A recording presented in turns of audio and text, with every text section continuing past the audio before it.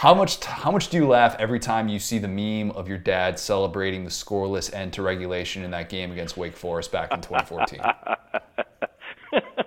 I'm like, every time I see it, I'm like, come on, man. Like, can we just move on?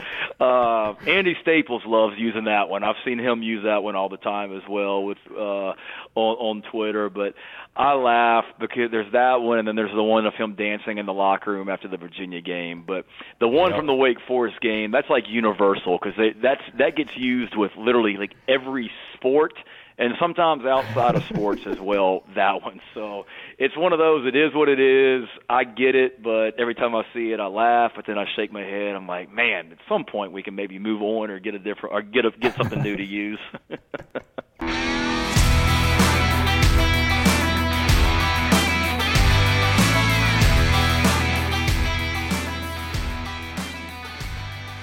Hey, what's going on? This is the Saturday Down South podcast. I am Connor O'Gara. Will, big pod today. We've got South Carolina coach Shane Beamer joining the show. I had heard such great things about him the last few months, and all of them were confirmed. I probably could have gone like 2 hours with him pretty easily. But, obviously he's a pretty busy man. But stick around for that. Great interview. I've also got a few things I want to get to on second-year coaches in the SEC, what history really tells us about making that year two jump. And then I have something on Derek Stingley's redo season. And then we've also got figuring out to close things out. We're talking about promotions and raises today. A little bit of like corporate America, workplace type stuff as an adult. I want to start, though, by apologizing because I brought a little bit too much negative energy last week complaining about my Twitter woes. The problem, and we were talking about this off air, the problem is still a problem, Will. I might just have to go full burner account, get 10 different Malik Willis for Heisman usernames, see what we can do there. Who's your daddy 286? Yeah, I think that's taken. I think every single Who's Your Daddy account is probably out there. Even did a little bit of early research on the handles potentially related to my name, and a lot of them surprisingly are taken. So I'm gonna get off this call and do the old what happened to the Washington football team and just take like all versions of your name on Twitter and they'll just ransom them. It's a good idea. I like that. I want to start with some positive energy, though, because the opening weekend slate for ESPN/ABC is so good. So good. If you haven't seen it yet, Saturday, Bama, Miami. That's in Atlanta at 3:30. Georgia, Clemson. That's in Charlotte at 7:30. And then you got a little Sunday night, Notre Dame, Florida State. And then Monday night on Labor Day, we've got Louisville, Ole Miss. I'm going to do my best to try and make it to Atlanta for that weekend. But I've still got some things to figure out, so I don't want to put anything into motion just yet with that. But I'd love to be able to get there, especially after not going to any games last year. There's nothing I would love to do more than to be able to get to 2 games opening weekend. We'll kind of wait and see. I realize those games have like 6 of the top 12 to 15 quarterbacks in college football. Haven't done those rankings just yet, but that kind of depends on how optimistic we are about Bryce Young, if you appreciate the underrated Malik Cunningham, Louisville quarterback. I realize, though, why I'm so fired up about opening weekend. Because, yeah, obviously, like, always fired up about opening weekend. But this is going to be my 7th season with the company. And basically, 2018 and 2019 are the only times that I've had a normal opening weekend of college football. 2015 was my first ever game day with this company, and I was running the website Saturday Tradition by myself. And I think I had something like 32 articles that day. 2016, I got married that weekend. Again, as I've said on this pod before, our wedding was planned way before I ever got this job, and that was a priority. 2017, we moved that weekend. I don't know why we picked that weekend to move, but we did. That's on me. 2018, 2019, normal, and then last year, it was pretty much anything but normal. I've been saying this for a while, but non-conference play with full stadiums is going to feel like college football nirvana. So on that note, because we're bringing positive energy today, Will, have you already mapped out which games you're planning on being at, or is that more of like a midsummer tradition for you? Man, I still got to come to terms with so let me give you an example before I say this. So we bought Green Day tickets. So there's this Hella Mega Tour that's Green Day, Fall Out Boy, Weezer, right? We bought these back in 2019. And I got like a Ticketmaster alert the other day that was like, yo, this is at the end of July. It's still happening. I was like, what? Whoa. And so we just have these awesome tickets at the Brave Stadium. Things are coming back, and so it's like mentally, it's like I'm just now processing that I even have the ability to do that kind of stuff. And so yeah, I think that I've gotten to an LSU home game literally since I was about 6 every season except for last season. So I'm really fired up. We were talking about the one in Atlanta, but if things go according to plan for Alabama, things are going to be over in the first quarter, so I don't really want to spend, buku bucks on that as a non-fan. But I think that, there's going to be some great opportunities, and I'll tell you what, I'll never take college football for granted again. I'm going to try to get out there. It's so worth it, and I really do want to prioritize that as much as possible. Obviously, other factors kind of come into that, what games we're able to get to and not, but man, I want to be in person as much as possible this year. And Labor Day weekend, it just cannot get here soon enough. So fired up to be able to see that. Today's podcast is brought to you by the Saturday Football Newsletter. As I said last week, what's a really, really good thing when you're locked out of Twitter is to be able to have the Saturday Football Newsletter.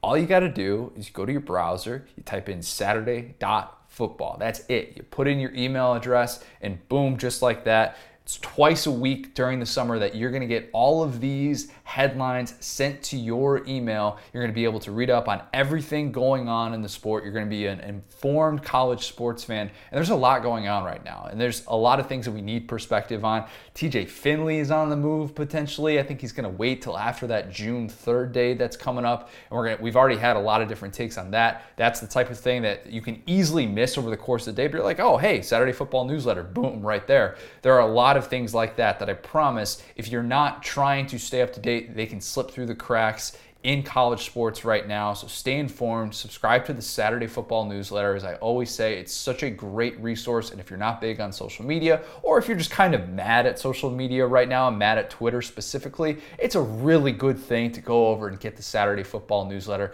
Saturday.football, punch it into your browser, get it sent to your email. I promise you will not regret it. I'm just imagining you sitting there in like a leather recliner with like a printed out version of the Saturday Football Newsletter, just angrily thumbing through it like, no Twitter for me. Thanks, I don't need it. I've always been a big ink on the fingers guy. No, not really. I gave that up probably like 7 years ago. We made the transition out of the newspaper game, but cannot recommend it enough. Go do that right now. Will, I find myself especially interested in the second-year coaches in the SEC this year. There's 4 of them. In case you forgot, we got Leach, we got Pittman, Kiffin, Drinkwitz. That's nearly a third of the league. For a while, I have heard, hey, the second year, it's really important. Look at what Saban did. Look at what Urban did. Look at what Kirby did. And for a while, I've been hearing if you can't figure it out in year 2, you're probably not going to be the guy long term. And I've always sort of raised my eyebrow to that. Like, is that really the case? And I've never really gone back and dug through it, so I decided to do that. I've always kind of wondered, maybe that's just a little bit of hindsight thing that people like to use when it doesn't work out. And it's pretty easy to do with someone like Chad Morris or even my guy Joe Moorhead, both of whom were obviously fired before getting that 3rd season. It was 2 years ago when I spent the day with Moorhead at SEC Media Days. Like, from the moment he stepped out of the van at the hotel to the moment that he got back in there and they flew off into the plane, I was with Joe. He took 3 bathroom breaks that day, I think. And other than that, I was at his side all day. And I think even one time I went to the bathroom at the same time as him. So like basically 2 instances. I went into the day, separate, urinals. We're all good. We're all good. Gave him his space. Will, you're laughing at me. There was plenty of space. Don't worry. I went into that day thinking, I wonder how different he's going to be going into year 2. Because his confidence and his bravado was kind of what stood out in year 1. By the time I left that day, I remember being so sold on his year 2 approach. He talked about getting over his skis with the mantle on the Heisman deal, the know your ring size comment. He talked about how his first Egg Bowl really brought out a different side in him. And he just got too caught up in the bravado of the SEC. And he even, he changed his diet. He's doing all the intermittent fasting stuff. He lost like 60 pounds because he was eating too much barbecue before. And he was a very different person in that year 2. And I just remember thinking, man, this guy took a long look in the mirror and really self-evaluated a lot. He didn't just dig his cleats in further and say, this is going to work. He really said, this is a good time to be self-critical. And in the end, it didn't matter. He regressed in year 2. The Willie Gay punch of Garrett Schrader was the last straw, and then they pushed him out after that. I, of course, was stunned that they fired him, but plenty of people and a lot of Mississippi State fans were, clapped back at me and said, look, if you don't make that year 2 step, you're not going to be the guy. A couple of things on that. What I didn't realize at the time when I said this, and I'm defending Moorhead a lot, and obviously because I like the guy and I've liked him for a long time, among year 2 SEC head coaches in the 21st century, Moorhead's -2 win total in year 2 tied for the biggest regression among SEC head coaches in the 21st century. Kevin Sumlin, Rich Brooks, they're the other 2 coaches that were at -2 in terms of year 2 win total. That's ironic considering that Sumlin got that massive new deal in the regular season finale of his second year. When we did that A&M Mizzou game in 2013 for It Just Meant More, they said on the broadcast how huge it was for A&M to keep Sumlin, who some expected to leave for the NFL. Sumlin and Brooks got 6 and 7 years respectively. That shows the point that I found out looking back on this.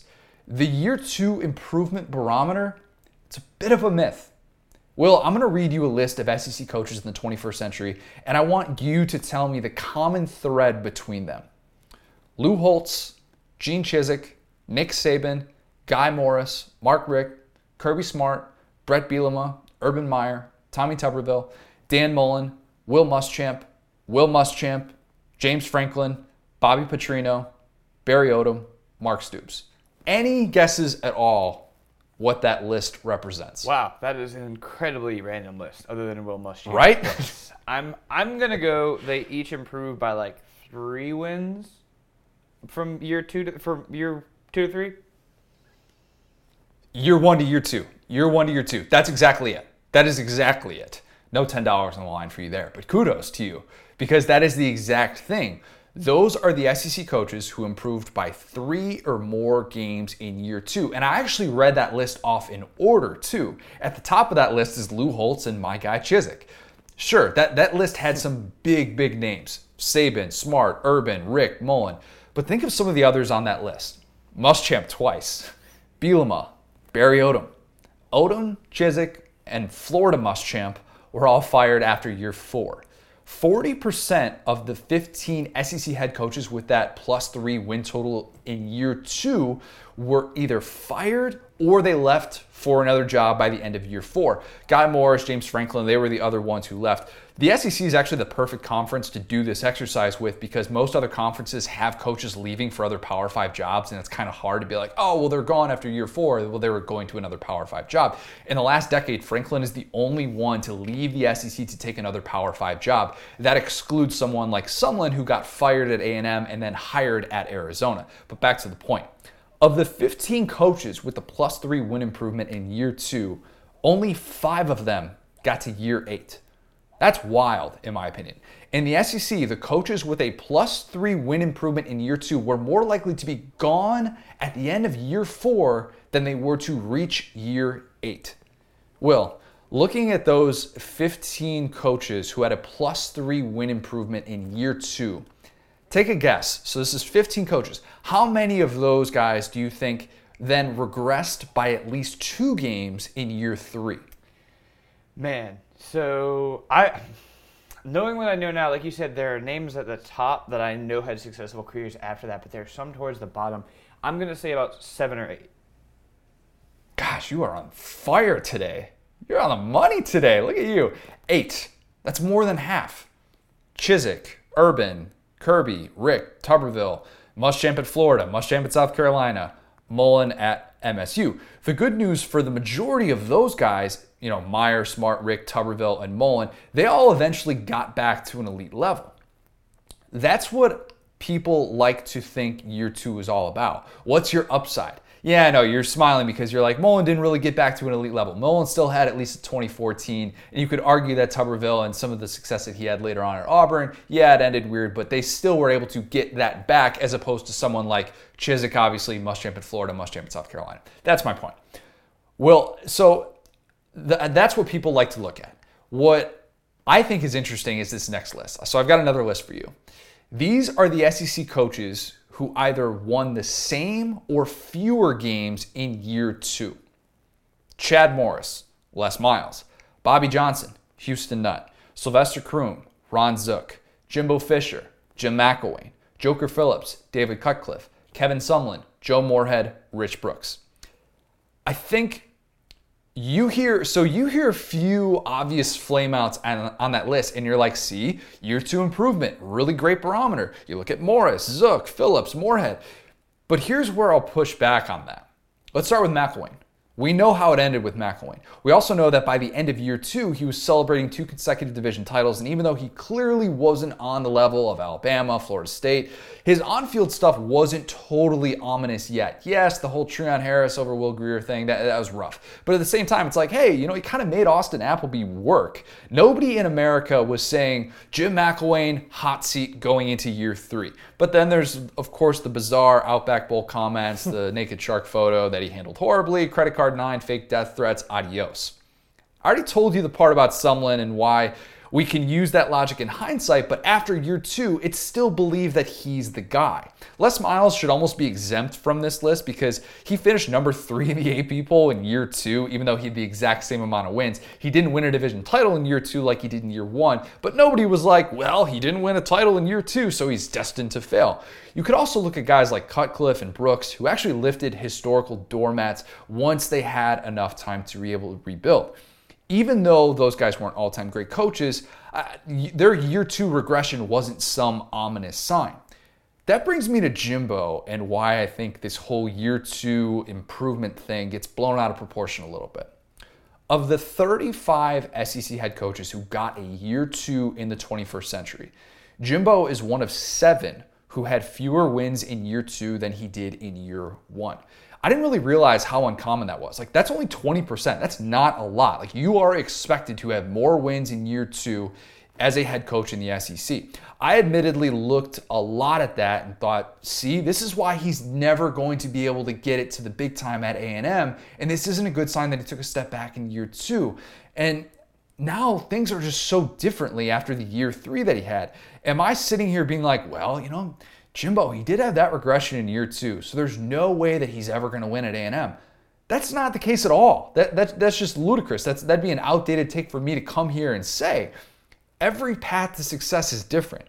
Because I know the other point that people like to say, oh, the great ones, they have it figured out by year 3. Do they? Want to know how many AP top 25 finishes Dabo had in his first 3 seasons at Clemson? Will, do you know that answer? Oh, man, they were. Clemson thing was a thing back then, so it took them a minute. He had none. Yeah. Hadn't had an AP top 25 finish yet. I know he inherited a different situation, but still didn't exactly have it figured out. It took a while. Saban was 26-12 overall and 15-9 in his first 3 years at LSU. It was obviously a much different story at Bama. I think we use the Bama-Saban stuff a little bit too much to determine this year 2 narrative. And none of the SEC's year 2 coaches are in that stratosphere yet as we talk about them entering 2021. But all of them had between 3 and 5 wins last year. They're now subtracting 2 SEC games and adding 4 non-conference games, 3 of which will be against non-Power 5 teams. And inevitably, at least 2 of them, probably, maybe even 3, are going to join that +3 win improvement group in year 2. Some will use that as the basis for why a certain coach is the right guy for the future. And I'm admitting I'm probably going to fall into that trap to a certain degree. And I'm going to say, look, I like things that Pittman's doing here. I like things that Leach is doing there. And see the air raid's finally working and blah, blah, blah. But we often expect these things to be so linear. And what I'm trying to remind myself is that year 2, it's just not some fork in the road season for these coaches. There are so many decisions after year 2 that'll determine if they're going to be around for a year 7 or a year 8. I'm not saying that you shouldn't be pumped if your team makes a nice jump with your year 2 head coach. That's way better than the alternative, as I learned with the Moorhead stuff. Just take it with a grain of salt and remember that once upon a time, Bielema and Muschamp were all about that year 2 bump. Well, make that twice for Muschamp. One of my favorite things to do this time last year was watch Derek Stingley highlights. There were a ton of them. Since I had been doing this job, I hadn't seen a corner impact the game like him. This offseason, though, I find myself doing the exact opposite. I watched clips of Stingley struggling in 2020. I sought those out. Not because I'm rooting against the kid or because I'm doing the whole like let's build them up to tear them down thing, but because I genuinely wanted to see if it was just my expectations being too high and maybe I was being a little bit critical of him given what we thought he was going to be. In short, looking back and what I looked back on a lot more this past week, it confirmed that it was a lost year for Stingley. I went back and I watched the Mizzou game. I know he had the ankle thing and that came out afterwards. It was still a mess. There were a couple instances with just horrendous angles being taken on tackles. There were other times where he looked totally lost in coverage. The 69-yard Chance Looper catch that ended up being the go-ahead touchdown for Mizzou at the end of that game. It led to the go-ahead touchdown where Stingley looks like he's playing free safety with a 20-yard cushion. He has the sideline to work with, but it's like one fake and it's one bad arm tackle attempt, and that's all she wrote. Murph Baldwin, former SDS employee. That name might be a little bit familiar for people listening to this. If it is, you should go subscribe to his YouTube channel, Top Billin'. Really, really good stuff, good film breakdowns. He likes to be able to kind of go in a lot of different directions, but he did an entire breakdown of the reps that Stingley had against Devontae Smith in the 2020 game. So this past season, not looking 2019 where Stingley's looking over to the sideline, whatever, but just the 2020 game was what he focused on for this specific video. What he showed was that they could either be in man coverage or zone with man principles, and Stingley was often in these weird spots. The in-breaking routes were the thing that gave him problems in 2019, and they gave him problems again in 2020. There were instances in which Stingley's lined up in zone, and there's other guys lined up in man, and the coverage is just weird. Like, even Murph is saying he has no idea what coverage they're in. And I talked to someone who confirmed that. And I basically asked this person, give me 1 to 10, a scale of 1 to 10, how much blame Pelini deserved for Stingley's struggles. And for what it's worth, the person I spoke to, he is a big Pelini guy. And he's like, yeah, it's a 10. It's a 10. Turn on the film and you'll scratch your head. Teams would go in motion and the secondary would just have no idea what in the world they were doing. Like they had never seen motion before. Matt Canada's offense against the 2020 LSU defense would have worked out just great. Mizzou and Bama did a ton of that. And it just totally perplexed them. I don't think that you can totally put 100% of everything on Pelini. I don't think that you can put 100% of everything that we saw from Stingley on the pandemic either. And I also don't think it's entirely fair to just judge him based on what he did against Devontae Smith, who, again, all-pro receiver playing college football.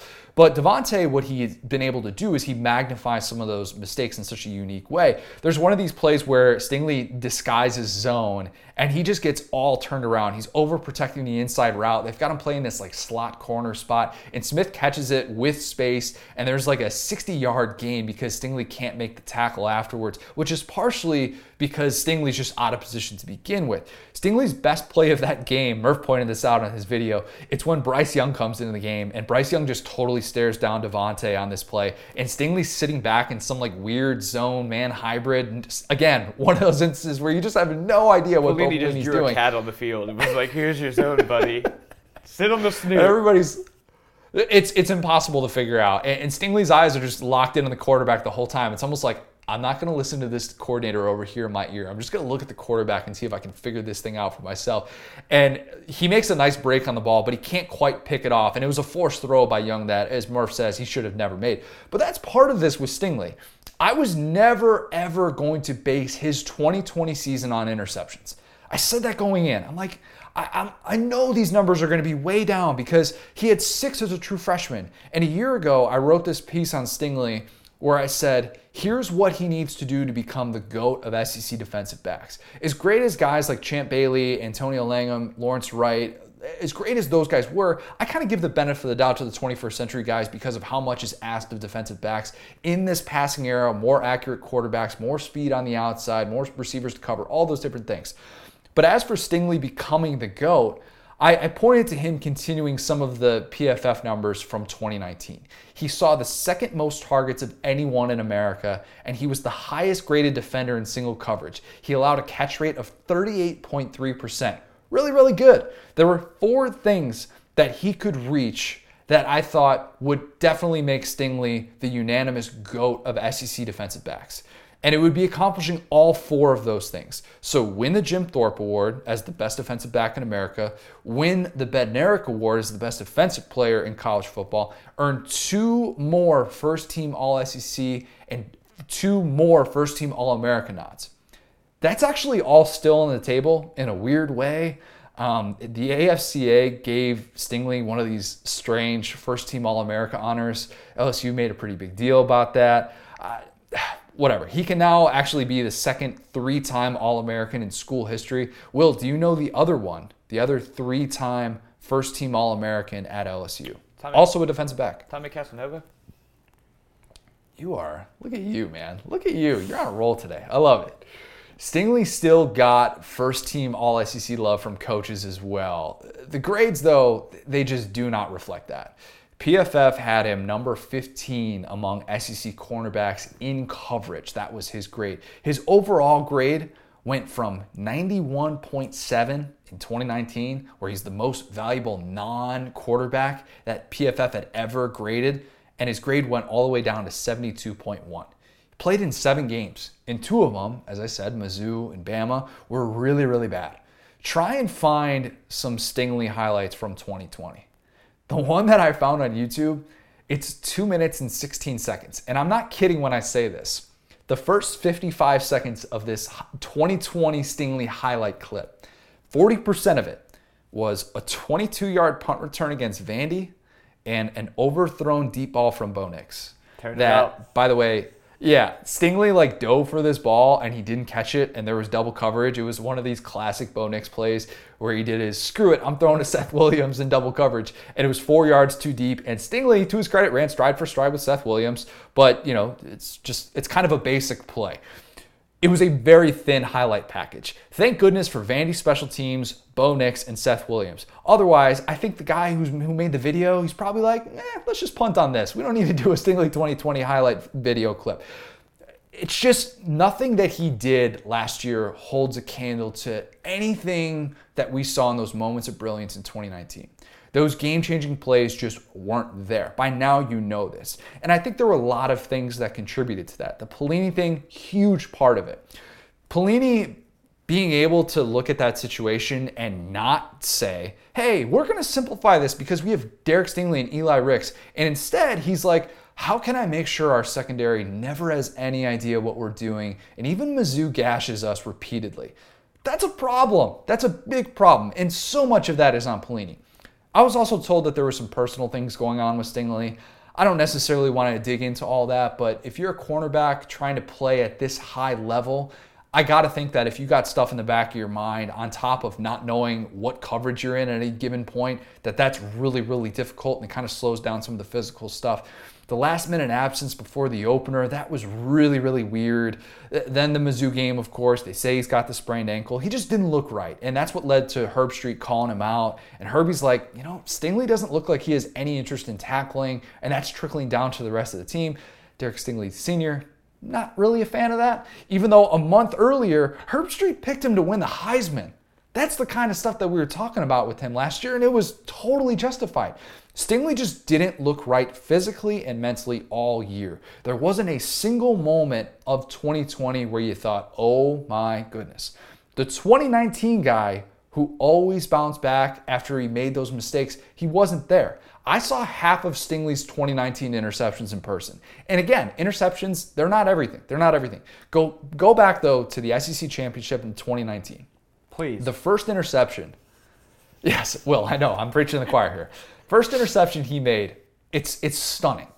Georgia's down 17-3, 2 minutes left in the first half. Stingley's lined up in press coverage on the outside. Jake Fromm looks to the left right before the play. And I don't know what's going on in Jake Fromm's mind, but it's almost like, yeah, this is going to be my guy. I've done this route a million times. We're going to make it work. He's got Tyler Simmons, so it's not exactly a go up and get it type of guy, but still, Stingley's on him in press coverage.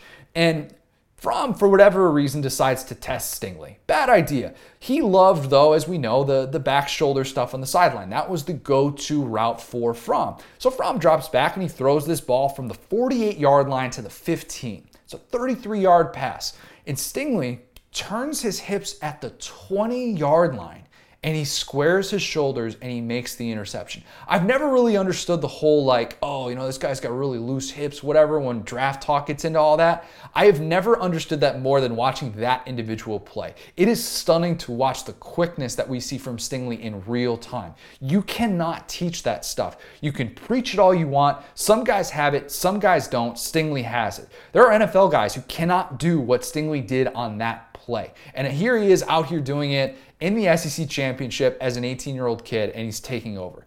That ability to do those things, it's still there for Stingley. And that's why he's essentially getting a redo in 2021. We're a year and a half removed from seeing stuff like that. Pro Football Focus, they did their early top cornerbacks returning in college football for this season, and Stingley's number one. I don't disagree with that at all. When I put together my best defensive players in the SEC, Stingley's going to have a hard time not being number one. He's going to be up there, and if he's not number one, he's certainly going to be in the top 2, top 3. LSU, of course, this past week gave him the honor of wearing number 7. I would have asked questions if they didn't, so it's kind of one of those scenarios as well, and they've kind of run into that in the past a little bit, but I always find it interesting kind of when they make that announcement too. I went back, and sometimes they'll announce it in September, sometimes they'll announce it in March, and it seems like they're trying to get ahead of some of this stuff as well, just to say, hey, he's still our guy. We don't want to make this seem like we didn't develop him, even though we put him in some really crappy spots in 2020. Stingley deserves a pass for the mess that was 2020, and he's going to get it. A pass isn't saying that he played at an All-America level last year, because he didn't. A pass is acknowledging that he didn't handle the circumstances inside of his control as best he could, and there were some factors outside of his control that he really didn't handle as best he could. If there was personal stuff on top of all the confusion with Pelini, I have to imagine that this was so challenging, especially when every time you take a wrong step, it's watch this receiver totally cook Derek Stingley, and that's probably going to go viral. I was thinking about how rare it is that we see a true transcendent talent in the SEC as a true freshman that then lives up to the hype as a sophomore. Julio, Amari, they both kind of did that, where they took that step back as sophomores, and then they bounced back in their pre-draft years. Different position, obviously, but Stingley could be like that. That's maybe a better modern era comp for Stingley in handling some of that success. A 20th century example, and note, this is not an exact comp by any means, but there are some parallels here. Herschel. Stingley obviously played for a more talented team, of course, more talent around him, not saying anything like that. I know Herschel was a revelation, but both are considered the best players on their side of the ball from the jump, and they lead football-crazed programs to national titles as true freshmen. I remember talking to Vince Dooley and some of Herschel's old teammates for the story I did a few years ago on why my generation, who, we weren't alive to see Herschel, why we need to still acknowledge him as the GOAT. And Dooley, some of the stuff that he said was just amazing to think about, where he assigned 2 patrolmen around Herschel at all times after his true freshman season. And some of his old teammates are like, Herschel after that year, he's Elvis. The guy can't go anywhere. And I imagine that Stingley doesn't go anywhere anymore in the state of Louisiana without getting swarmed and without getting recognized. And it's not the same sort of revelation that Herschel was, but Stingley is also on national TV all the time. There's also the social media element that goes with it as well. I'm not sure if there was some Instagram thing, but he deleted a ton of stuff off his Instagram as well. It's just a lot for a 19-year-old kid to deal with. I'm actually rereading A Season on the Brink right now. That's the book that followed Bob Knight around in 1985. There was an ESPN movie on it back in the day as well, Indiana basketball. Steve Alford had this unreal freshman year.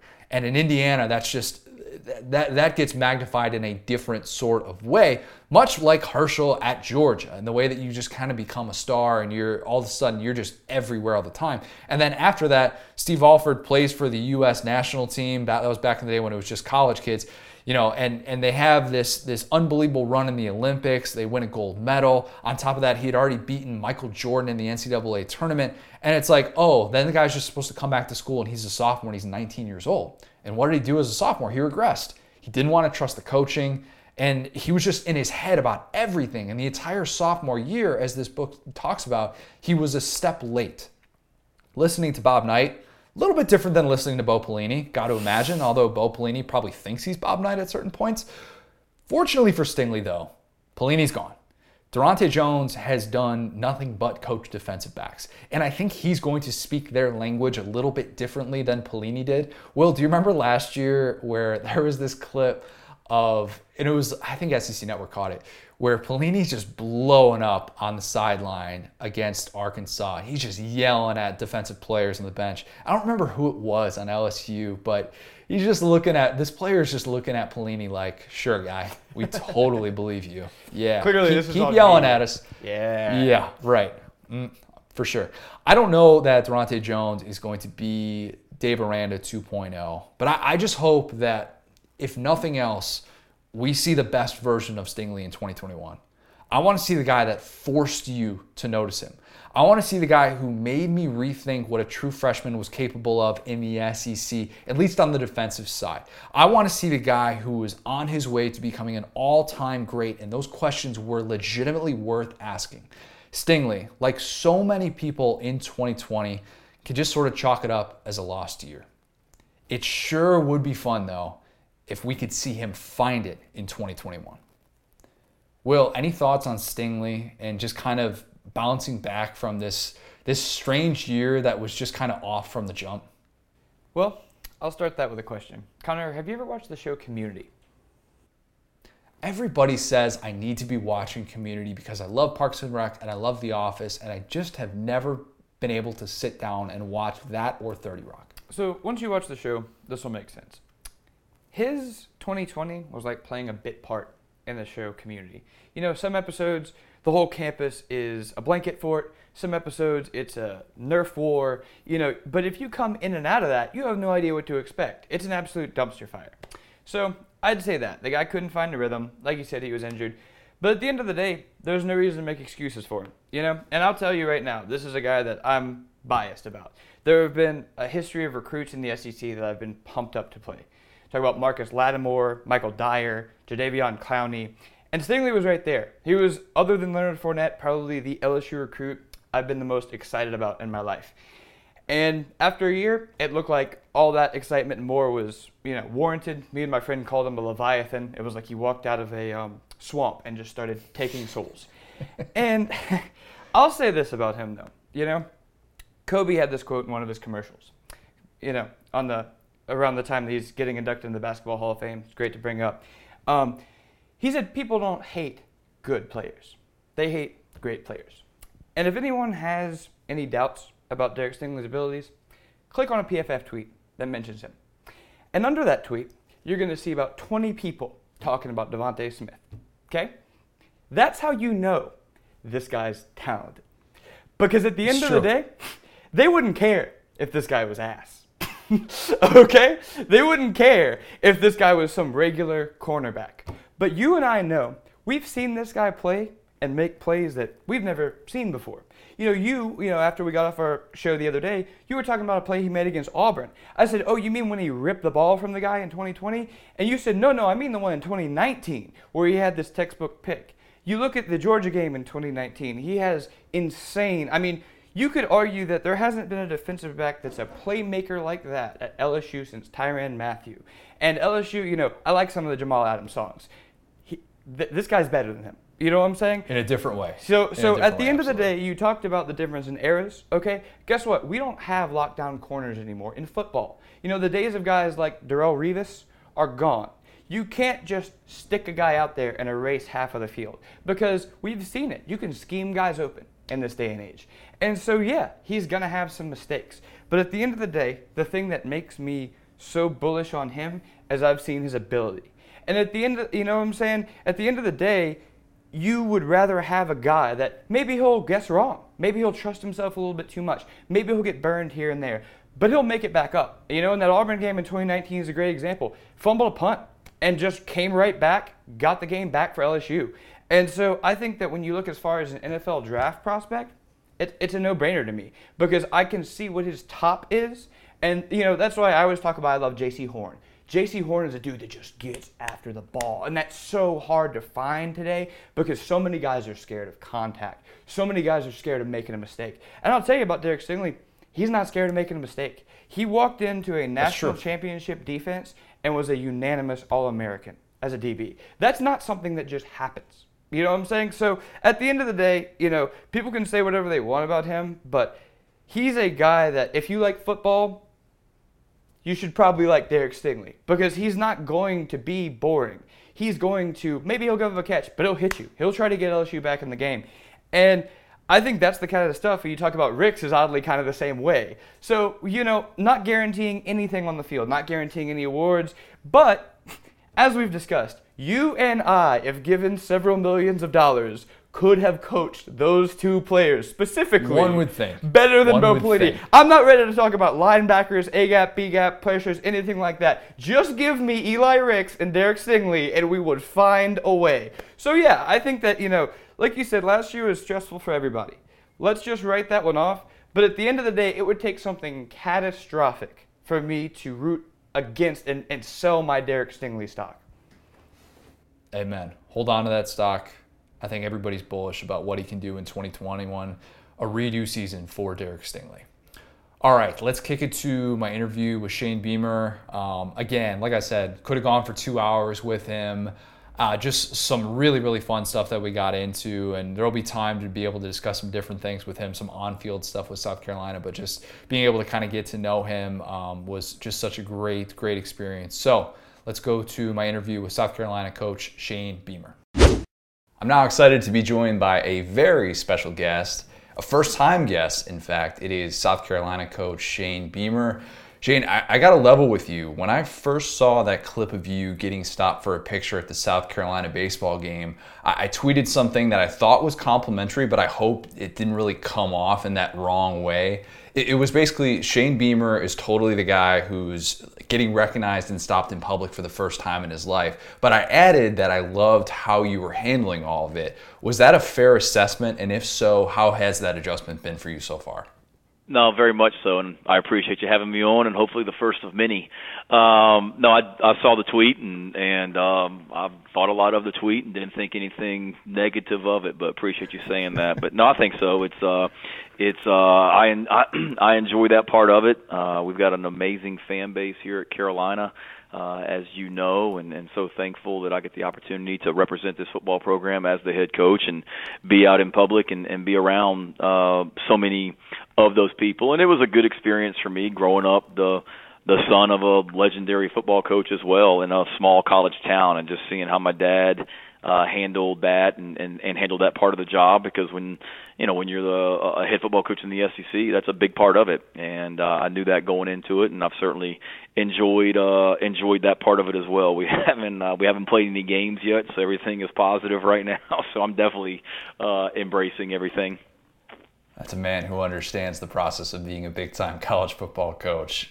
You getting that job at South Carolina, it sort of followed a similar path to that, where, I think when all these names first started coming out about the search, you weren't necessarily at the very top of that list in terms of the obvious candidates, but then a week into the process, it was so overwhelmingly obvious that you were going to get this job. Explain to those who are listening to this, who have probably applied for jobs before or something like that, and maybe not been the obvious choice in their respective fields, how one goes from all of a sudden being this kind of obvious choice, because I imagine you just crushed the interview process. I hope so. I feel like it went really well. It's a great question. I mean, I certainly, when the job came open, I felt like I'd have an opportunity to get it, but there were certainly, this is a great job. I mean, it's an SEC job. There's only a handful of these in the entire world, and then you're talking about the best conference in college football, and to be a head coach in this conference is very, very special, and a lot of coaches across the country knew that and felt the same way that I did. But I knew that I'd have an opportunity to potentially sit down with Coach Tanner and our administration and the decision makers, and this is someone I tried to, when I left this job back in 2011, tried to keep in touch with people, because this was a special place to my family and I when we were here, and I've always dreamed of coming back here, and that wasn't just press conference talk, that was the truth. And it was pretty cool during that process of the amount of former players that spoke up on my behalf. And it wasn't like I was calling up Marcus Lattimore and saying, hey, Marcus, do you mind tweeting something out, to help me get this job? A lot of it, and don't get me wrong, I talked to a lot of those guys, but a lot of it was guys that I hadn't even talked to much since I left, whether it be a DJ Swearinger or a Melvin Ingram, guys that I kept in touch with a little bit, but not a ton, that were just, speaking out on their own. And I think as time went on and as the process went on, I think a lot of people realized, what, this hire maybe makes a lot of sense. This is a guy that's passionate about South Carolina and was born in Charleston and wants this job badly, and I did. And certainly the interview process is key. You got to, be able to be competent in that part of it. And I did a phone interview early on, probably 3 days after Coach Muschamp was let go. I did a phone interview with Coach Tanner, our athletic director, obviously, and Chance Miller, our deputy athletic director. And I'll be honest, I remember doing that interview on the phone and talking to them for over an hour, and getting off the phone and calling my wife and saying, you know what, I think I've got a great opportunity to get this thing based on just the way I felt after that interview. And then we met in person at another time, and that was a 5-6 hour interview where it was very, I don't want to say easy, but it was very seamless, and we had really good conversations. So as time went on, I felt better and better about it, but until that job is offered, you never totally relax or feel good because, as I tried to stay off social media and stay off as many things as I could. Plus, I was busy coaching a team in Oklahoma, but you hear different things, and there's all kinds of different rumors about this coach and that coach, so it was certainly a stressful time, but thankful that it worked out the way it did in the end. So one of those former players, Stephen Garcia, he told me during that process that you kept the 843 area code from your days back on Spurrier's staff. You can come clean on that, though. Did you just not want to get a new phone number, or was that your way of saying that your heart always belonged in South Carolina? So honestly, when I was here before, I had an 803 area code for Columbia, and honest story, I was coaching at Georgia, and when you're in college coaching, typically the university is going to issue a cell phone to you when you get the job. So I was a graduate assistant at Tennessee. I went to Mississippi State as an assistant coach. They gave me a 662 area code. Well, then I leave Mississippi State and come to South Carolina. I got rid of the 662 number, and I got an 803 number. Then I leave South Carolina to go to Virginia Tech. I got to get rid of the 803 number and get a 540 number. Then I left Virginia Tech and went to Georgia, got rid of 504 and got a 706. And at that point, I'm like, you know what? I'm tired of having to send out my cell phone number to all these different people every time I take a job. So it kind of goes back to South Carolina. I was actually coaching at Georgia. I'll never forget this. I was in Charleston, and I was at DeCarrion Joyner, our wide receivers, high school. It's on our team currently at South Carolina. I was at Georgia, and we had gone in there because we liked DK coming out of high school, thought he had a chance to be a really good quarterback. So I was over at Fort Dorchester High School, went and saw DK, had some time before my flight, and I'm like, you know what? I'm just going to get a phone that I can always keep where no matter where I'm coaching, I don't have to constantly just give this number out to people. I can just always keep it, and that's my number.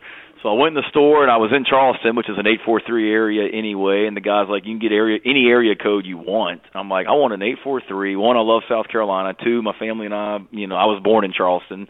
Three, I would love to come back and coach in this state at some point. And four, whenever my coaching days are over, I'd love to just retire in this state somewhere near the coast, hopefully, down in Charleston in that area. So got the 843, and that was in 2016, I guess, is when I got that. And then I will always keep it. So, yeah, part of it was getting rid of the nuisance of picking up a new phone, but a lot of it was this is somewhere that I always wanted to end up, so I said maybe if I get this 843 area code, that'll help the process and even be even more meant to be.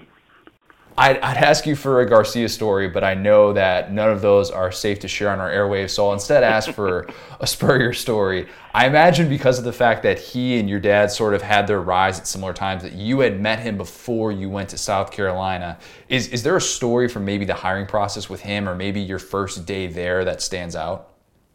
Yeah, he was somebody that I always admired growing up. You know, everybody watched the Florida Gators and what he was doing with Danny Werfel and all those guys back in the day, and somebody that I admired. He coached in the NFL, obviously up in Washington, and I had grown up in Virginia, so had that connection. But really, I think the only time I met him was the year that Michael Vick was a finalist for the Heisman Trophy. I went up there with my dad for the Heisman weekend, and that was the first time I ever met Coach Spurrier.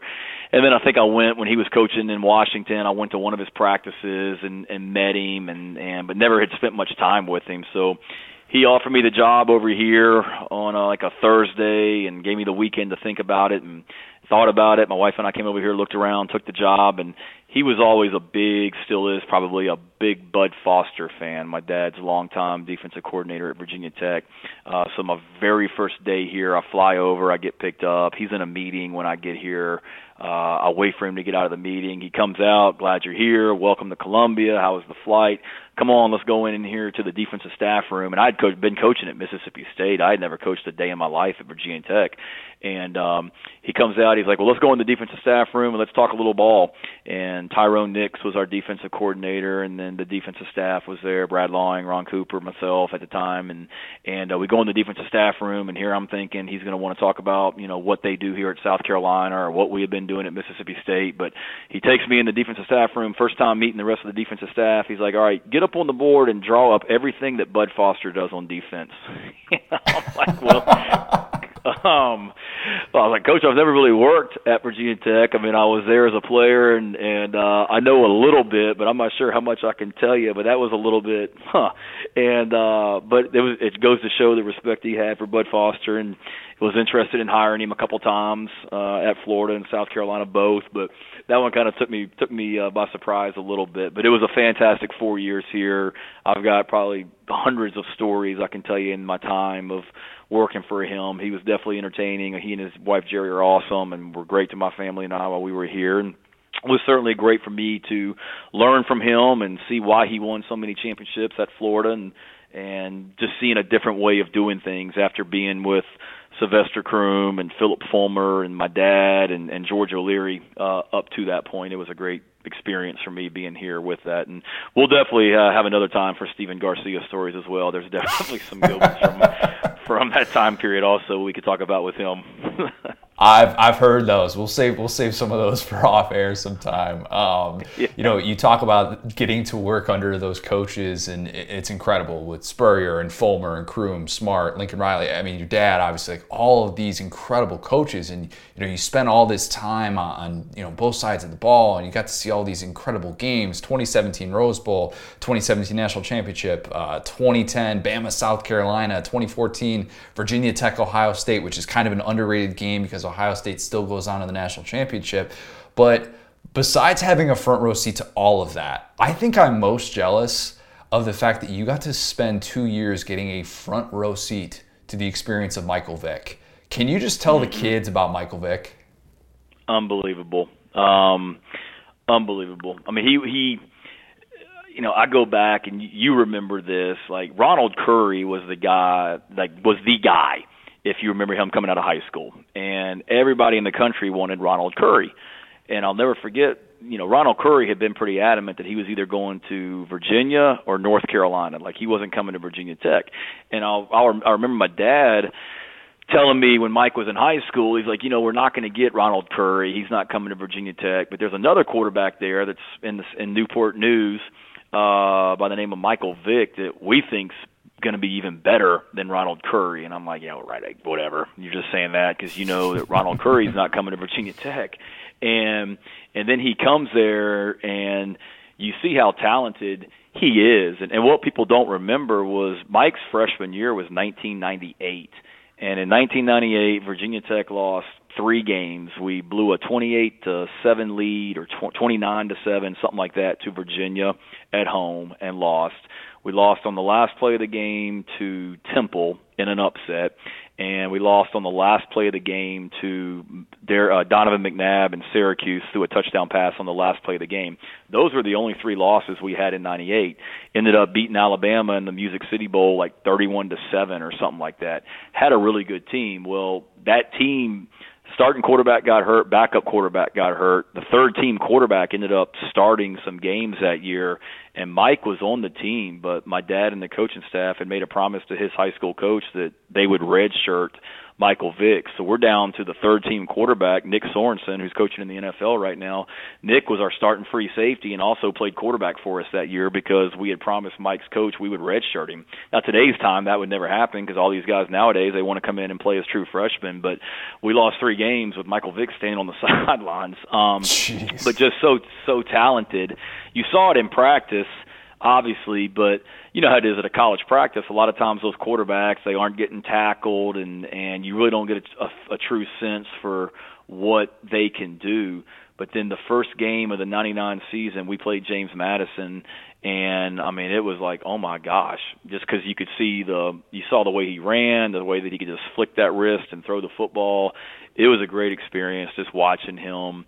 That 1998 when he redshirted, 99 when we went to the national championship, and I mean that's the only national championship game I can remember where Florida State won the national championship, but all anybody was talking about the next day was the quarterback for the losing team because that was like his coming out party, and special talent, and even now, I mean the way that his name still resonates with so many quarterbacks at the college level. I mean, he's like the guy. I was at Oklahoma with Kyler Murray, and Mike reached out to me one day during Kyler's season wanting to connect with Kyler Murray and talk to him because he loved the way that he played. And when I told Kyler that, I mean, the way that his eyes lit up, that Michael Vick was interested in talking to him and loved the way that he played was pretty cool to see, and just goes to show the amount of respect that quarterbacks still to this day have for Michael Vick and what he accomplished as a player.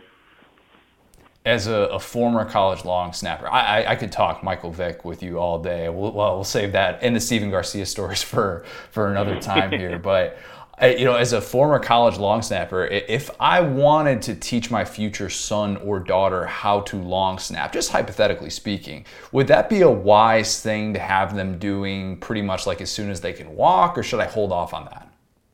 I think yes. First time I've ever been asked that question. I like that. I think it's. I think I would hold off on it. I don't think you want to train your son or daughter to snap from day one. To me, it's something that's if they're a decent enough athlete and they can throw the football halfway decent. I mean, they ought to be able to snap a little bit. I still remember I was in probably 6th grade, 7th grade, and was out in the yard throwing the football with my dad. And he's like, let's snap a little bit. And I never snapped, and I snapped some. He's like, you're actually pretty good at it. You ought to, keep working at that, because that's a way he was able to keep it real with me at a young age. He's like, look, if you want to play football at the highest level, at the Division I level, you're going to have a hard time doing that at wide receiver or quarterback or defensive back, which is what I was playing. But he's like, if you can snap, that's a way for you to get on the field at least, so you ought to keep working at it. So that's the way that I did it, and played some receiver in college also, because I knew I wanted to get into coaching, and I didn't just want to snap and only snap. So I wanted to do some different things, but it definitely allowed me the opportunity to get on the field. But no, I think it's something that hopefully can come somewhat naturally, and just kind of work on it as they grow up. Good question, though. I like that. Appreciate that. You've got some incredible women in your life, and you've got your wife, Emily, and your mom, Cheryl. I was putting together a Mother's Day story on Saturday Down South when I came across these incredible details about your mom. Besides raising you and your sister while your dad's job obviously demanded so much time, I saw how she supported your athletic career, drove you all over Virginia, and she supported your desire to follow in your dad's footsteps to become a coach. I also saw that within 5 minutes of every game you coach in, there was a call waiting from your mom. So my question is, now that you've got the big-time Power 5 head coaching gig, you've got more media responsibilities and all that, are we going to continue that tradition, or is mom going to be at every game now and you won't have to? I would think that we'll continue that tradition, because she's probably going to be at every single home game, so she'll be able to see me right after the game. But away games, I'm sure they won't get that many away games, and I can definitely still count on that phone call for sure. But yeah, no matter what time that game would end, a lot of the times my dad would be half asleep, probably by halftime, if we were playing a night game. but I could always count on her to stay up, and no matter what time that thing ended, I would have a voicemail from her. I mean, we were at Oklahoma. We played out at Baylor a couple years ago, and that was that night game that we were down 28-3 or whatever that probably ended after midnight on the East Coast. But as soon as I came in the locker room, I'd have a voicemail from her, and then she'd be going to bed. So I don't think she's going to stop that anytime soon. I love it. I want to get you out of here on 5 rapid-fire questions. It can just be the first thing that comes to mind. Does that sound good? I like it. Awesome. Why is South Carolina the real USC? University of South Carolina, best state in the country, and we're the flagship university for this state. Easy as that. Is there a hotter place on earth than Columbia, South Carolina? No. On a scale of 1 to 10. But it's great weather year round for sure. So if it's hot everywhere in the South. It's definitely steamy in Columbia. But you also got to realize what you get 365 days a year, which is pretty fantastic as well. So I'll trade any heat in the summer for some of the things I've dealt with at other places: cold and wind and tornadoes and everything else. Yep, you're not wrong about that. On a scale of 1 to 10, with 10 being like, hey, they're setting the couches on fire in the streets, how crazy was Columbia after 2010 against Bama? I would say, just from hearing stories and things like that, I would say 8. I don't think we were doing anything too crazy. Now, that game ended, and I got in the car and probably drove back to my home with my two young children. So I wasn't doing anything crazy on that Saturday night. That was an amazing atmosphere in Williams-Brice, and I'm sure in 5 Points and across Columbia that night it was even crazier. Yep. I'll ask Garcia about that one. I'll get after him about that. I'm sure he's got a full story. How much do you laugh every time you see the meme of your dad celebrating the scoreless end to regulation in that game against Wake Forest back in 2014? I'm like, every time I see it, I'm like, come on, man. Like, can we just move on? Andy Staples loves using that one. I've seen him use that one all the time as well with on Twitter. But I laugh because there's that one, and then there's the one of him dancing in the locker room after the Virginia game. But the one from the Wake Forest game, that's like universal because that gets used with literally like every sport. And sometimes outside of sports as well, that one. So it's one of those, it is what it is. I get it, but every time I see it, I laugh, but then I shake my head. I'm like, man, at some point we can maybe move on or get something new to use. Last one I'll get you out of here on. Are you physically able to say the word Clemson yet, or is it still just that program in the upstate? I could say it, and have great respect for them and what they've accomplished and whatnot. But I think it's a great rivalry, and certainly have respect for them. But I've had some Carolina fans tell me that they love the fact that I haven't said that yet, but it's no means of disrespect. It's a great rivalry that I'm very fortunate to be a part of, and we had some great success against them when I was here, and certainly they've had a great run here against us recently, and we need to work every day to turn the tables and flip this thing back and get some wins against those guys. Shane, really appreciate the time. This has been awesome.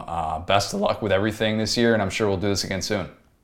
Absolutely. Anytime, just let me know, and keep up the great work. Enjoy following you, and if I can ever do anything, let me know. Appreciate that. Take care. Yep, you bet. Thanks. What's my destiny, Mom? You're gonna have to figure that out for yourself. Life is a box of chocolates, Forrest. You never know what you're gonna get. Subject for figuring out today, talking promotions/raises. So if you are an adult in the workforce, which I would assume many people listening to this are, you've probably had that moment where you thought, I need to ask for a promotion, I need to ask for a raise, and if I cannot do that, do I need to consider other options? So, Will, this is something that in the journalism world is very, very different than what you would typically experience if you're in corporate America, something like that. I reached out actually to a couple of my buddies who are in the corporate world because they have better perspective on that than I do, whereas like I'm just the lowly journalist who, like, I remember my job in Nebraska where you're like, hey, would I be able to like get this much an hour? And I don't even want to give you the number because it would just depress you and it would make you realize how bad it is to try and make a living going that route and how hard that is. But it's weird because in journalism, there are only a certain amount of things that you can really point to. You could say like, hey, I've done X, Y, and Z for a certain amount of time, but very oftentimes, and if you're working in the newspaper business, they're cutting back. And it's the exact opposite place where you can ask for a raise.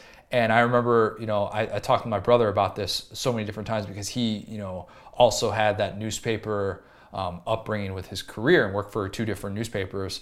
And having that discussion with his bosses, it often came away with like, oh crap, man, that really, they gave me an offer back, but it's basically like, hey, this is going to cover inflation. And in this field, it is so rare and so difficult to get raises that I think a lot of people with this background are pretty unfamiliar in that territory. So you have just a different sort of like post-college professional background with asking for raises and whatnot. What have you found to be the best strategy to be able to approach your bosses? Or maybe you've been in situations where you haven't had to approach your bosses and they instead approach you and say, we want to give you a raise. Yeah, so obviously, we both work for SDS, so we're not really talking about that. That would be, uncouth. But I would say I will only speak on other people's experience because that's unbecoming of professional young men like we are. But I guess we're just regular men. That's a good tip in itself. Don't talk about your own raises. Don't talk about never tell anyone your salary because that's how you get your feeling or someone's coming out with their feelings hurt. You know what I'm saying? Either way, you don't like it. But yeah, I mean, I would always say I love the place that I'm at right now because they always price our stuff competitively. We're in entertainment, which I saw a world of difference going from journalism to entertainment. And I think that one of the best pieces of advice I've seen is, you always work for you, like YOU LLC. So it's, okay, well, what am I doing that's helping this company? Number one, what can I ascribe my value? What are my things that if I were to leave, that would no longer be served? And then at the same time, it's what would I provide to another company, or how would someone else, use my skills? So I don't know, let's say Connor, let's say you're a really good painter, right? Or let's say you're John Elway and you are a football player and a baseball player.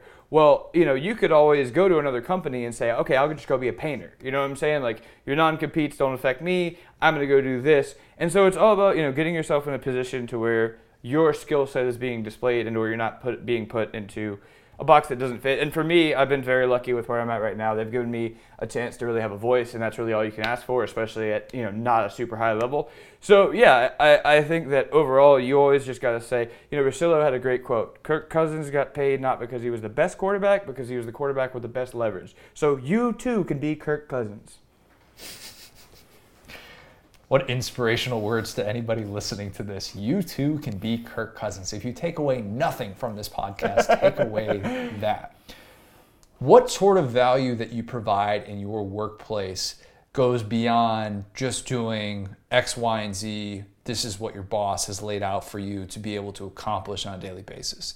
To me, if you're going about asking for a raise or a promotion, you have to show how you've elevated your position, the things that you can point to and say, this wasn't just what you asked of me. This is how I took this to a different level. This is how I provided you value with what I did. And that applies to anyone. That's not just an editorial thing. If anything, it's probably more non-editorial because that's a little bit tougher to look at in this specific field. But there are certain things that I think people deal with when it comes to that subject that they don't really know how to approach. If you have a non-compete that's in play, and if your employer knows you can't go anywhere else in this field, yeah, you can be a great painter and you could also be a football/baseball player like John Elway. But if you have that hanging over you, how then do you have any sort of leverage if you've already agreed to a non-compete? But I still think it's just about value. And it's just about showing that, hey, if I bring X, Y, and Z to the table and show you the things that I have done that have been different than the person who did it before me, or would be different of what you would ask the person to do after me, or if now you expect the person after me to do something like that as well, then that to me shows your value, and it shows even if you have that non-compete hanging over you, you still provide value and you would still be in that position to where you could ask for a raise. Now, the frequency of asking for a raise.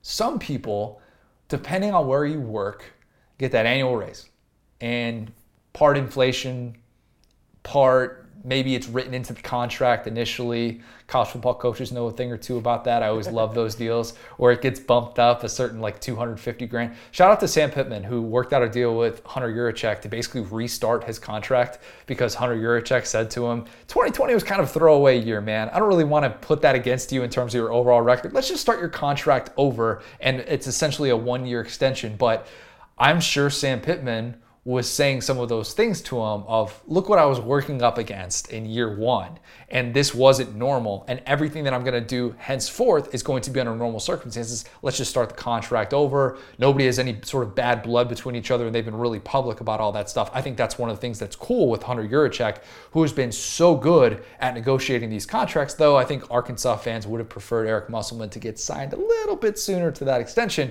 but it gets done. And it's also such an underrated thing to have a boss who you can actually have that conversations with. If you, like, Will, I don't know, like if you have buddies who have gone into situations where they've asked their boss for a raise and they felt they've been justified, and then they basically got the door slammed on them. Have you ever heard any horror stories like that? Yeah, that's never happened to me, but I've definitely heard of people, like I said, it's all about appreciating other perspectives at the end of the day. And it's like, I've heard of people walking in there and giving X, Y, and Z reason. It's like, hey man, we don't have that right now, so I don't know what to tell you, bro. And it's like those are always the stories that are tough, where it's your boss agrees with you. It's like, well, tough, dude. I think if you sign a contract too, some of them can just point to that and say, well, hey, you're not up for a raise until this amount of time, or whatever the case. But again, reading the room is the most important thing. It is the single most important thing. It's reading the room with yourself. It's reading the room with your boss. There are probably ways in which you could ask your boss for a raise that are totally different than any other boss. Like working in newspapers and whatnot, I kind of learned that and where I worked, I was fortunate enough to be in a situation where if I kept my head down and worked there, and if I did stuff that was beyond just the typical show up, do whatever game story I'm assigned to, and I show that I'm doing initiative to start new things and stuff like that, start new programs, then they're going to reward me for that. Now, not every place is like that, and sometimes you got to point that out to your boss. Sometimes your boss isn't going to be able to recognize that. But if you're doing those things, you're still probably going to be setting yourself up well. And then if you do get the door slammed on you, you could then turn around to another employer and say, hey, well, this is what I did at my previous place. And maybe that's your sign to look for a new place to be able to work. I wanted to reach out to a couple of my buddies about this, because some of my buddies who work in corporate America who have a different perspective on this. One of those being Sarthak Sharma, who had this great response. He said, if I have a defined increase in responsibility at work, I'm asking for that increase to be reflected in my title and or salary. If not, I'll just get a job somewhere else. It's a buyer's market out there. And then, as only he could, he showed us like he has like all of his jobs on Facebook, and he took a picture of what it looks like to go from this position to this position to this position. So this is someone who obviously knows how to go about that and has done a really good job of being able to approach his bosses and say the value that he brings to the table. But that's a good point to bring up, because I think that a lot of times bosses will give you that increased responsibility and they'll just expect you to roll with it. When if you're being self-reflective and if you're handling this well, but it's causing you more time or more energy, whatever it is, that's a really good thing to be able to stand on. And if you can have those conversations if and when they happen, that's a win. Will, have you heard of situations where you've been in those spots, or where people that have been in those spots where they've basically been told, oh, now all of a sudden you're going to do this, this, and this. Okay, then pay me this, this, and this.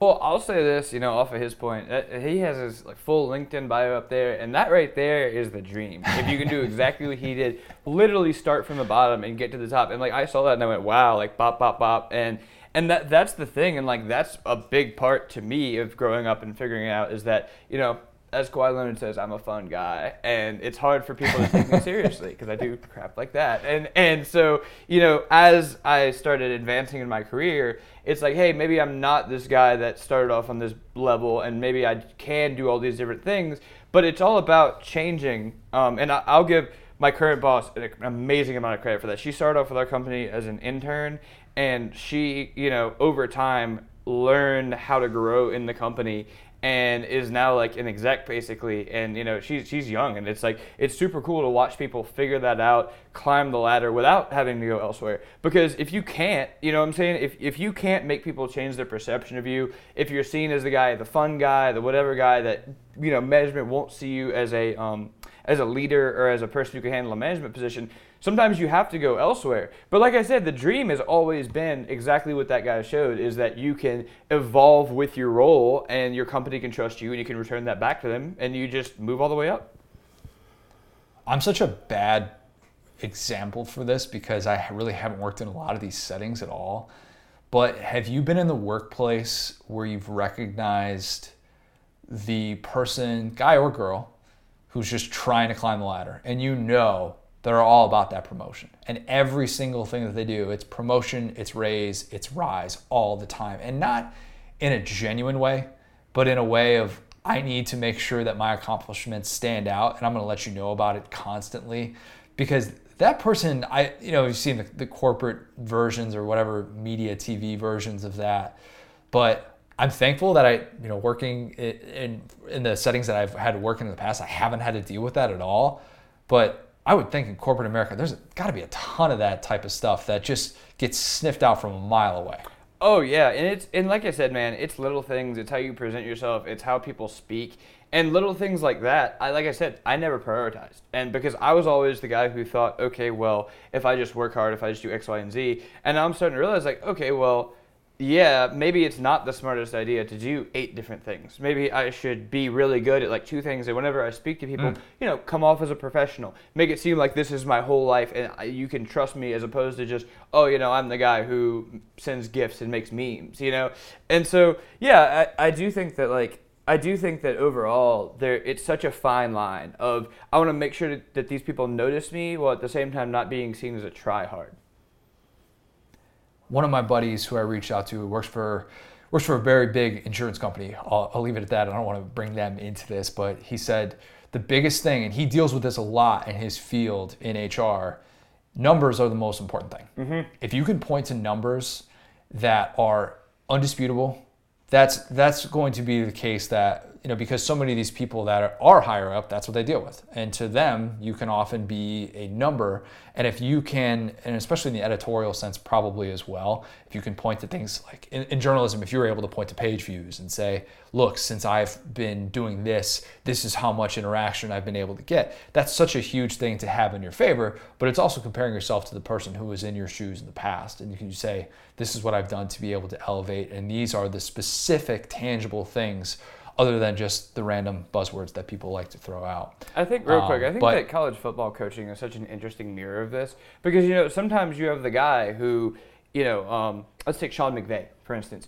Showed everyone, okay, boom. I mean, he belongs there. As as a Saints fan and all the Sean McVay jokes, that dude has shown over and over again that he puts up the numbers. He has the resume to explain his position in the world. Then there are lots of people, Chad Morris, that will be next to the guy. You know what I'm saying? There'll be, you see the guy and you see a little bit of that aura coming off. A lot of Belichick assistants. Adam Gase, exactly. And, he had the numbers. He had the greatest offense in NFL history with Peyton Manning. And it seemed like, and that's why I love the psychology, the numbers of coaching, because you see guys, it's like, Jeff Fisher. Love Jeff Fisher, but he had a brand. It was all about a brand with him. And PJ Fleck, another great example. It was a brand. And sometimes you got to be able to sell yourself as a brand. And sometimes like you said, sometimes it's easy as, hey, here's what I did, read it and weep. But sometimes people will get promoted because they're so good at being the X guy. I'm this guy. I'm good at this. And they're so good at branding themselves that everybody sticks with that. I think, though, to a certain extent, you need both of those things. You need the numbers and you need to be able to sell yourself, because there are certain people who I kind of wonder, how is this person not at this level yet? Eric Bieniemy is the guy that keeps getting thrown around with the coaching names. Yep. What's Eric Bieniemy like in these interviews? I would love to know. I really would love to know, because obviously everybody's talked, that's very well documented. Oh, people just don't want to hire black coaches in the NFL. I'm not sitting here saying that they do or that they don't, but I would love to be able to see, how is he selling himself differently than some of these people who have kind of surpassed him and gotten these jobs? And what has it been like to be able to sit down in a room with him and see him sell himself? Is he selling those right sort of numbers? Because sometimes you can have all that stuff working in your favor and it still isn't good enough. And so it is all about what you're able to do to sell yourself and to sell the value that you've been able to provide. And college football is such a fascinating microcosm for that. And whenever one of these guys rises to these levels where I'm just like, oh, so they had that like one good year at Toledo. That's they're able to sell themselves on. Good for them. They got a Power 5 gig. That's cool. But they must have been really good in that interview, because otherwise, I don't know. I don't know about that. And that was one of the things that we talked to, if you listen to the Shane Beamer interview, where I said, like, look, you had to have crushed that interview, because you go from the guy who's not being talked about as much to all of a sudden, oh, it's unanimous. Shane Beamer's going to be the guy at South Carolina before they even make the hire. Those people have an edge, and they have an edge, and they've been able to get to their levels of success by selling themselves well and by also having the numbers and whatever to be able to back it up. Great response from Candler. I reached out to him as well. Candler said, he just did it this last year at his company, and he spent time researching the tangible value of my contributions to the company over the last year and waited until a Friday early in the afternoon. Smart. Since people tend to be in the best mood at work on a Friday to ask for it, basically saying my contributions to the company have generated XYZ in revenue, which is a level commensurate with at least a level above my current title, if not 2 levels. Then say I believe that a title change would be my best way to reflect that to my contribution to the team would be, a title increase, all that stuff. Then I went silent because the next person to speak loses. And he said it was a fun experience and it worked. So if you're asking for promotion, do it on a Friday, man. Do it on a Friday. Read the room. That is so important with this stuff. If you're going into this not knowing where your boss's head is at, and for example, if you were the person who decided we're 3 weeks into the pandemic, now let me go ask for a promotion. Let me ask for a raise. Are you reading the room, or are you just reading your own situation? Because, yeah, you might need it, but you also are probably not recognizing that your company, and pretty much every company everywhere, is making cutbacks galore. Unless you're working for like a mask distribution company or something like that. You're like, I'm working 20 hours a day, something like that. A little bit different, but time and place, know the atmosphere, do it on a Friday. Do it on a Friday. Great advice, Candler. Great advice. Thank you to Shane Beamer. Again, was very grateful that we got to be able to set that up and got that time with him. Know that he's a very busy guy, great golf swing as well these days. A lot of people made mention of that on social media. Hopefully going to be able to have a couple more SEC head coaches on in the near future. I got a couple of things potentially in the works. I think next week, I'm going to do my way too early playoff predictions. Let's go. I've got the 4 teams. I've got the 4 teams sitting in my notebook right here, right now, ready to go. Which SEC team is going to blow out Oklahoma this year? We have to know. I've done a lot of Oklahoma research in the last week or so, and went on Feinbaum and talked about Oklahoma a decent amount actually as well. Shameless plug, go SaturdayDownSouth.com, read some stuff about Oklahoma against the SEC, potential different formula this year that they're following. So yes, if you're not subscribed to all things Saturday Down South, you should be. Go subscribe to our newsletter, Saturday Down Football. Go subscribe to our newest podcast with Marler, Tyler Huck, College Football Uncensored, wherever you get your podcasts. Make sure that you are going to the SaturdayDownSouth.com homepage and just refreshing it constantly, because chances are you probably just wait a half hour and there's a new piece of content that you haven't read yet. If you're not big into social media, do all of those things. Join the Facebook group. Hear your name read on air with Figuring It Out. Thanks, guys. Talk soon.